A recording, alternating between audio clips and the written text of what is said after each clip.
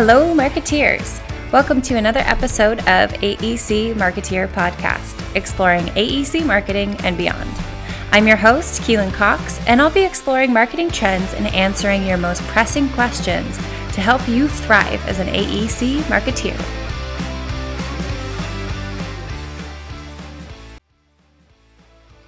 All right, marketeers, thank you so much for joining me. Today I have on Howie Ferguson. He is the Executive Director at the Construction Owners Association of America. Welcome, Howie. Thanks, Keelan. Appreciate you having me. Yeah. So before we get into what I brought you on here to talk about, which is the COAA way, I'm curious how you got started in this industry. What's your story? Yeah, so civil engineer student, graduate from the University of Florida back in 1990, and then was a naval officer for 10 years. The Navy has a civil engineer corps. It still does. It's not just civil engineers, it's mechanical engineers, architects, et cetera. And it's basically a small community within the big Navy that takes care of all things facilities, construction, et cetera. So I did that for 10 years, including a tour with the Seabees, which are kind of a famous deployable construction arm. That was cool. I did a lot of interesting things in interesting places, but started having a family and was ready to not move around so much. So left and went to go work for my alma mater, the University of Florida, in 99, and was there, ended up being there 19 years as a assistant director, senior project manager. And the coolest part, Keelan, was getting to do a really interesting variety of projects. You think of a large college campus like that, there's all kinds of building types. I didn't get locked into one type. I got to do a whole bunch of different ones. And then left UF in the summer of 18 and became the executive director of COA, which was really a career change. I didn't understand the hugeness of it, but turns out there's people like, thankfully, the ladies who I work with, who make a career. They're credentialed professionals in the association management business. I didn't know that. I just was very experienced with COA as a member and a volunteer. So anyway, I've been COA's exec director since August of 18, and labor of love. Yeah. I actually didn't know that was a profession either. You just taught me something new. It totally is. This sounds like a Seinfeld episode, but there's an association for association professionals. I'm not kidding. Yeah, I went to their event my first month on the job, and there were 7,000 attendees there. I'm like, oh, okay. You're like, I thought this was a prank, but okay. All right, so enlighten me. What is the Construction Owners Association of America? Yeah, so compared to other industry organizations, Keelan, that everyone's familiar with, AIA, AGC, those two in particular, they've been around for more than a century. COA is pretty young.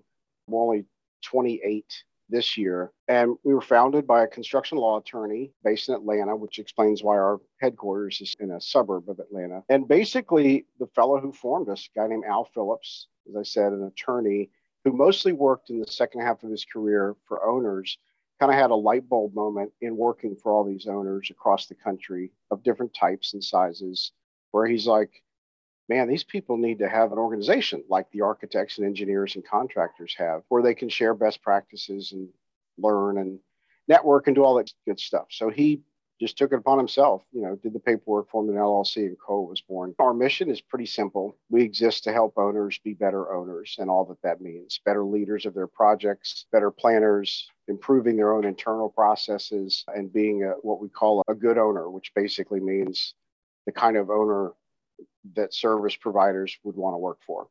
Yeah. Okay. And you sort of touched on this, but how did you get involved with COA? How did you become the director?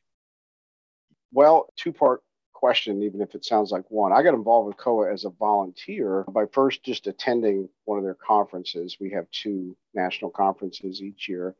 I was invited to be a presenter. I thought, okay. And went and just loved it. Loved the people, loved the vibe, I say this with love because I am one, kind of the dork factor. Like okay. It's a bunch of people like me who we're trying to do projects better. Right.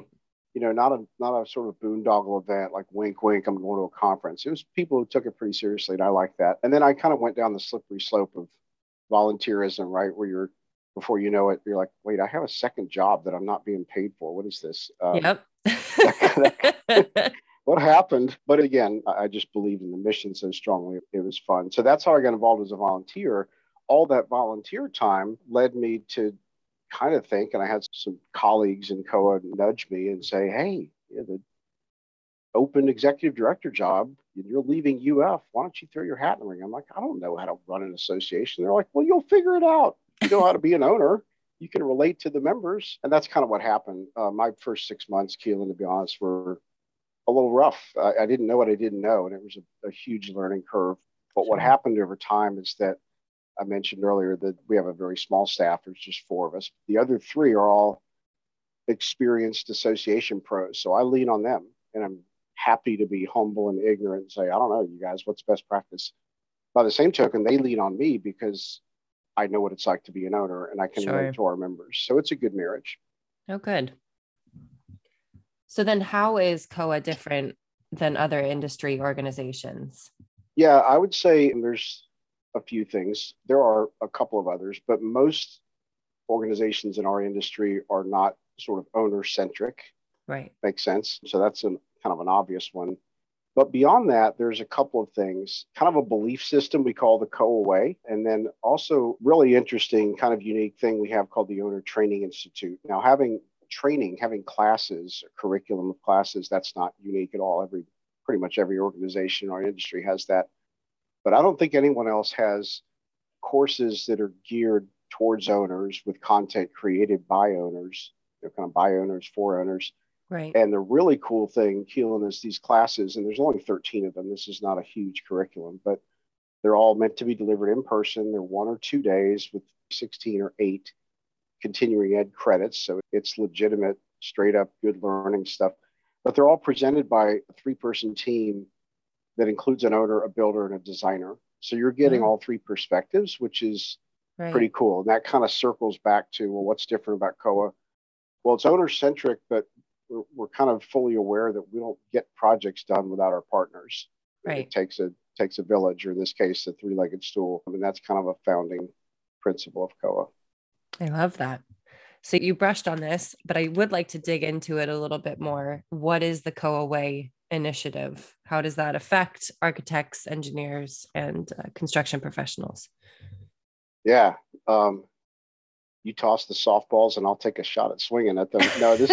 No, I love this question because it's something that I don't need crib notes for, or it's a passion. So the COA Way, which is actually a trademark phrase with a logo that's in the process of being registered, is sort of it's a tangible, intangible thing. Sort of, can you take a photo of it?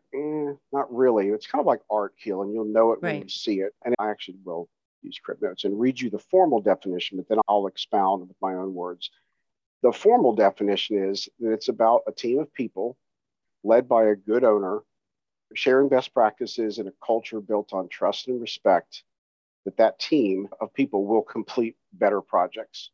So what it's really getting at is that it's all about the people. Our industry, and I know you know this, is understandably consumed and fascinated by anything and everything to help do projects better, more efficiently, more quickly, whatever, right? So everything from building information modeling to lean to prefab, and there's many, many other things that they're all awesome. They're helping push the ball down the field.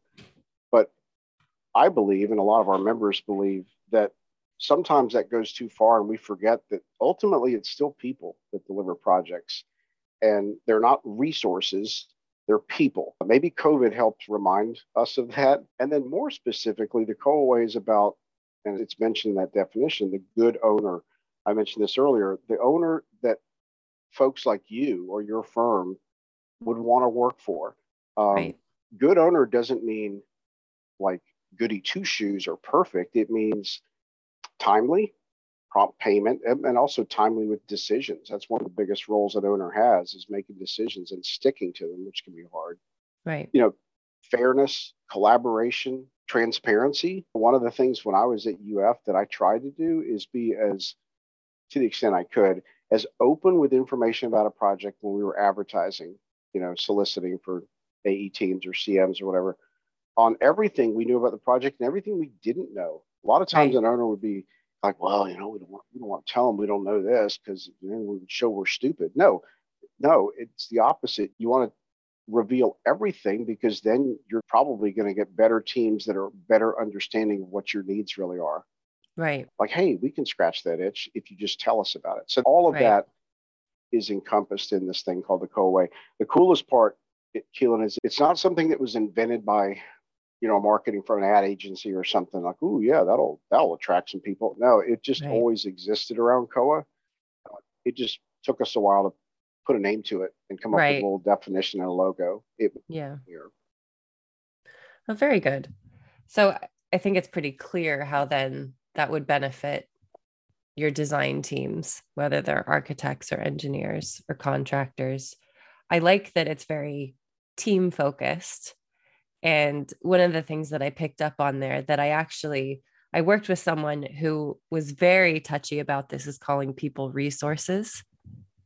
I really like that you said that because so often, at least in proposals that I've worked on, we say that we have lots of resources and we're referring to people. And people are professionals. They're not like resources. So Right. I like that you that you called that out. Yeah, and you can go too far with that and be oversensitive or whatever. But again, it's about the people. Right. And to take it a step further, Keel, even though you didn't ask me to, it's and I know you know this because you've been there, you've been part of project teams. If you think about it, our industry gets compared usually unfavorably to manufacturing a lot. Like, Mm-hmm. oh, the all the different metrics, and construction is always lagging with this and that. Well, okay, it's an unfair comparison because guess what? Manufacturing, they get to produce something a trillion times and make sure it's perfect, and then they mass produce it. We get one shot, literally, Right. every single time with a completely different, usually, set of people trying to Yeah. pull off this project, whether it's a small project or a humongous project. You really pull the camera back and think about it, that's pretty fascinating. We're going to pull together this group of people, hundreds of people for a bigger project, and do this project one time and one time only, and it has to be perfect. Yeah. So, I mean, so you better have some good relationships and trust and all that people stuff and soft skills totally matters. All that is wrapped up in this thing called the COA. Perfect. So then what advice would you give our AEC professionals, so our architects, engineers, contractors, and even sort of trickles down to marketing as well? What would you Well, give them in terms of what you've seen in the industry? Because you've been on the owner side, you're now an executive director of this association. it sounds almost cliche, but I firmly believe it and I've seen it. And a couple answers, Keelan. One is be yourself. For people who are really paying attention and have a good, pardon the phrase, but BS meter, Mm, I can kind of tell personally, and I think a lot of other owners who are kind of experienced and have done lots of interviews and proposal readings, when it's kind of faked or I want to say wolf in sheep's clothing, but be yourself. I just yeah. leave it at that. If this particular project is your company's strong suit, swing for the fences, go for it. But don't apply for every single project. Don't try to pretend that you're this when you're really not this. Yeah. And just be yourself. That goes all the way down to, I mean, thinking about like a construction manager, bringing in a team of 5 to 8 people or something for an interview. And this is classic, but very common. Typically, the superintendent is, and there's exceptions, of course, but a lot of times they're the most uncomfortable in their dressed up outfit, whatever that is, and kind of not really into the whole dog and pony show thing and whatever. But usually, I mean, that's typically the most important person on any project ever, right? I mean, that's Right. my experience. And so I always tried to kind of like say, relax, man, just be yourself. Don't worry about it. Yeah. Maybe watch the F bombs, but Right. otherwise, um, don't, so it's relax and be who you are. That would be my number one piece of advice. I've always personally felt that, especially in the interview setting, you as the owner actually get to pick your coworkers. Mm. And the advice that I've always given, you can tell me if this is off or not, but just be someone that they'd want to work with. Like they get to pick their coworker, be the coworker that they want. Yeah. And it's funny you're saying that, Keelan, because it's the the same thing I'm saying about when you asked me about the co-away. Right. Hey, owners, be the kind of owner that the Keelans of the world want to work with. Same Right. thing. And you're right, Keelan, if it's a decent sized project and you're picking, let's say, the AE design team, you're going to be working with these people for, I don't know, 2, 3, 5 years or something. Right. There better be some chemistry. And that's the part that's hard, of course, about interviews, especially in the last 2 years where a lot of them have been virtual. It's harder to Sure. pick up on chemistry and interpersonal, all that kind of stuff, but it matters. Of course, you got to be technically qualified and know your stuff. And if it's some special building type, you better know the P's and Q's of that. But gosh, at the end of the day, usually my experience is by the time you get to a short list, you've kind of narrowed it to those who are technically capable. And now it's about who do you want to work with? Right. So while we're on this topic, based on your own personal experience, what have you seen as effective versus ineffective practices when selecting a team? Effective by the presenting teams. Yes. Yeah, I would say for the written part, and I'm thinking like, I know there's, of course, exceptions and all owners do things differently. But if you think about a typical kind of two-step process where there's a written proposal, some sort of narrowing, shortlisting, and then an in-person or virtual interview, that's kind of the model I'm thinking about Yeah. because that's most of my experience. In the written part, Keelan, I would say less is more. A lot of Okay. times, and some of this is on owners who ask too much. They ask for too much info. They ask too many questions. And it's like we actually get into this in several of our owner training institute classes because we can kind of speak very bluntly to these owners and say, you know, don't ask 50 questions if you don't are you really going to have time to read 50 answers? I'm Yeah. exaggerating for effect. But, if you get 15 proposals or 10, that's a lot of reading. Are you really Yeah. going to read? It's just stop it. Just ask what matters. Okay. So it's partially on the owners, but on the proposer's side, it's like, this is not an essay writing contest. Stop it with these 17 paragraph answers that probably weren't even written by anyone who's going to actually work on the project. You know what I mean? That kind Yeah. of thing. Of course, there needs to, needs to be good spelling, punctuation, grammar, all that stuff. Somebody should QC it, but keep it simple. That's advice number one. Keep it short. Less is more Yeah. when it comes to the written part. That'd be my advice. When it comes to the in-person part, I'll answer it eventually, but I'll also share an experience from my time at UF, which was, if you don't know, in the state of Florida, we have this thing called the Sunshine Law, which basically Okay. makes everything we did at UF subject to being out in the open. We had people who would come to interviews who either didn't apply for the job, did apply for the job, didn't get shortlisted. We've even had people who shortlisted and they sat in on someone else's interview, which I found really weird and awkward. But anyway, so we were very painfully open, transparent, right? And partially because of that, but also because we were tired of getting apples and kumquats and grapes in a presentation because we just said something very broad and vague, like, okay, here's your time on such and such date. You have an hour. See you then. Right. And then no wonder we got like, well, these guys went ahead and literally designed the whole building. These guys are just talking about their process and how they would do it. And these guys are sort of in the middle. And meanwhile, our user group, which was typically part of a selection committee, are baffled. They're like, how do I judge between, I like these guys because they went ahead and designed it. And of course, I would be like, no, we don't like those guys because first of all, it's kind of presumptive for them to design the building. Anyway, learning from all of that, we changed and became very prescriptive in the interviews phase, which seems kind of anal, but most folks really liked it because now it's a level playing field. We're saying, okay, here's exactly who to bring and who not to bring. Here's exactly what we want you to talk about. Don't design the building. Do this, don't do that. So it became very sort of structured. Right. But most folks on your side of the table like that. Okay, cool. Now I know that we're going to be judged based on the same sort of things that everyone else is doing.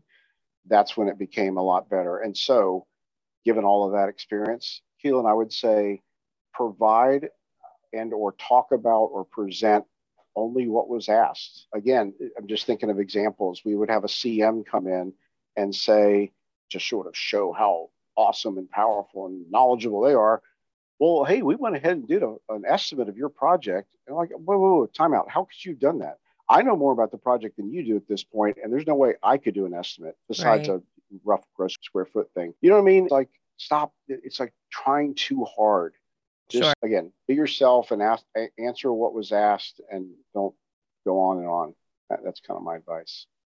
So on the flip side, then, if you're giving advice to owners, what would you say are ineffective versus effective strategies to selecting the right teams? Yeah, and again, I hinted at this, but we have two entire all day courses in this owner training institute just on this: design team selection, construction team selection, best practices. Okay. And there's all kinds of good nuggets in there, Keelan, and again, presented by three people, so you get three perspectives. But yeah, there's stuff in there, some of which I've already kind of hinted at, like for the written proposal or RFQ kind of phase. Keep it to what really matters. I think, especially governmental folks, it's almost like they go to a conference or they borrow from someone else. And, oh, yeah, let's ask for that. Let's get the EMR thing and this and that. And they pack these RFPs or RFQs with so much stuff. Like, wait, are you really going to review all of that? Are you Right. going to call 10 references? Do you really need to, So it's like, look, keep it, narrow it to what's necessary, and try to have some level of, if not empathy, some sort of sensitivity to the time that those proposing in their projects are going to put into this. Be that owner they want to work for, and make it where they're not having to kill several trees just to answer your RFP. And then again, I would say the thing I just shared with you from my experience, Keelan, would be a piece of advice to owners is, if you want to get more out of the interview phase, consider making it more prescriptive. Again, Right. it may sound like it's, gosh, that's awfully controlling and anal. Okay, but you're trying to judge what could be 3, 4, 5 very different teams. Wouldn't you want to do it using kind of the same criteria and having them all sort of talk about the same stuff, so you then can compare? Ooh, I like their approach best. These guys, their approach could work, but it may not work as well as that kind of a thing. So that would be the two pieces of advice. Keep it simple on the written side and be prescriptive on the interview side. I love that. So I can think of a handful of owners that I would like to nominate to be part of COA. So Nominate. How do you recruit? Like, how do you get owners to know about COA, to be involved in COA? Because again, I can think of several who could really use a good old training. Yeah. And you're in a tough spot, Keelan. I've had this exact conversation with several. We call, and I should have said this earlier, so those who provide services to owners, builders, designers, software vendors, construction alternatives, they're members too. We call them associates, basically Okay. non-members. I love that you use the word nominate. I've had this very conversation with some of those associate members who were like, oh my God, this client, who I won't tell you who they are, but we love working for them, because they have great projects and they pay well, but they really couldn't manage their way out of a box. We basically have to do it for them.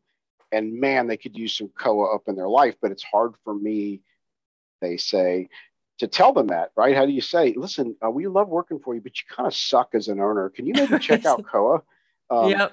It's tough, but what you're getting at, Keelan, is the key to our growth and success are the associates, because owners typically don't know a lot of other owners unless they happen to be involved, through other organizations or whatever. It's typically the folks who are doing the designing and building and commissioning and all that kind of stuff. They're the ones who know more owners. So that's why it's key for us. The tricky part for y'all is exactly what you just hit on. How do you sort of bring them in? Now, having said that, because your broader question is, how do you go about recruiting? Well, by doing things like talking to you. Sure. We have a relationship with ENR in the last year, which has been great, where we kind of cross market each other. They are striving to get more owners as subscribers, or what they now call members. Mm-hmm. And so they've kind of cozied up with us, and they're running promos for COA and ENR, which of course is, everyone knows ENR. And of course we have mass mailings, e-blast promotions, a good website, all that kind of social media. Well, we're getting there. And so we're a little slow on growing the social media footprint, but we're getting there, especially on LinkedIn. But all of that, word of mouth, it's kind of just a grassroots thing, really. Sure. Perfect. Okay. Well, if our listeners would like to get in touch with you or even know more about COA, where should I direct them? Yeah, so coa.org, O-R-G, is the website. We think it's pretty good. We just updated our AMS, our Association Management System, and website a couple of years ago. and are proud of it. So you can poke around there and find out all kinds of stuff, including deeper dives on the COA Way, the Owner Training Institute. But there's a contact us page that lists the tiny little staff of 4, including me, and my email address is there. So that's probably the best way. And we are on LinkedIn, Twitter, Facebook, all that stuff. Awesome. All right. Well, thank you so much for taking the time to chat with me. I really appreciate it. Oh, my pleasure, Keelan. Thanks for having me. All right, Marketeers, that is a wrap on this week's episode of the AEC Marketeer Podcast. Thank you so much, Howie, for introducing us to the COA Way. And if you ever get that nomination form up, please let us know. As always, if you're enjoying this podcast, please subscribe so that you never miss an episode. New episodes are released every other Wednesday. Chat soon.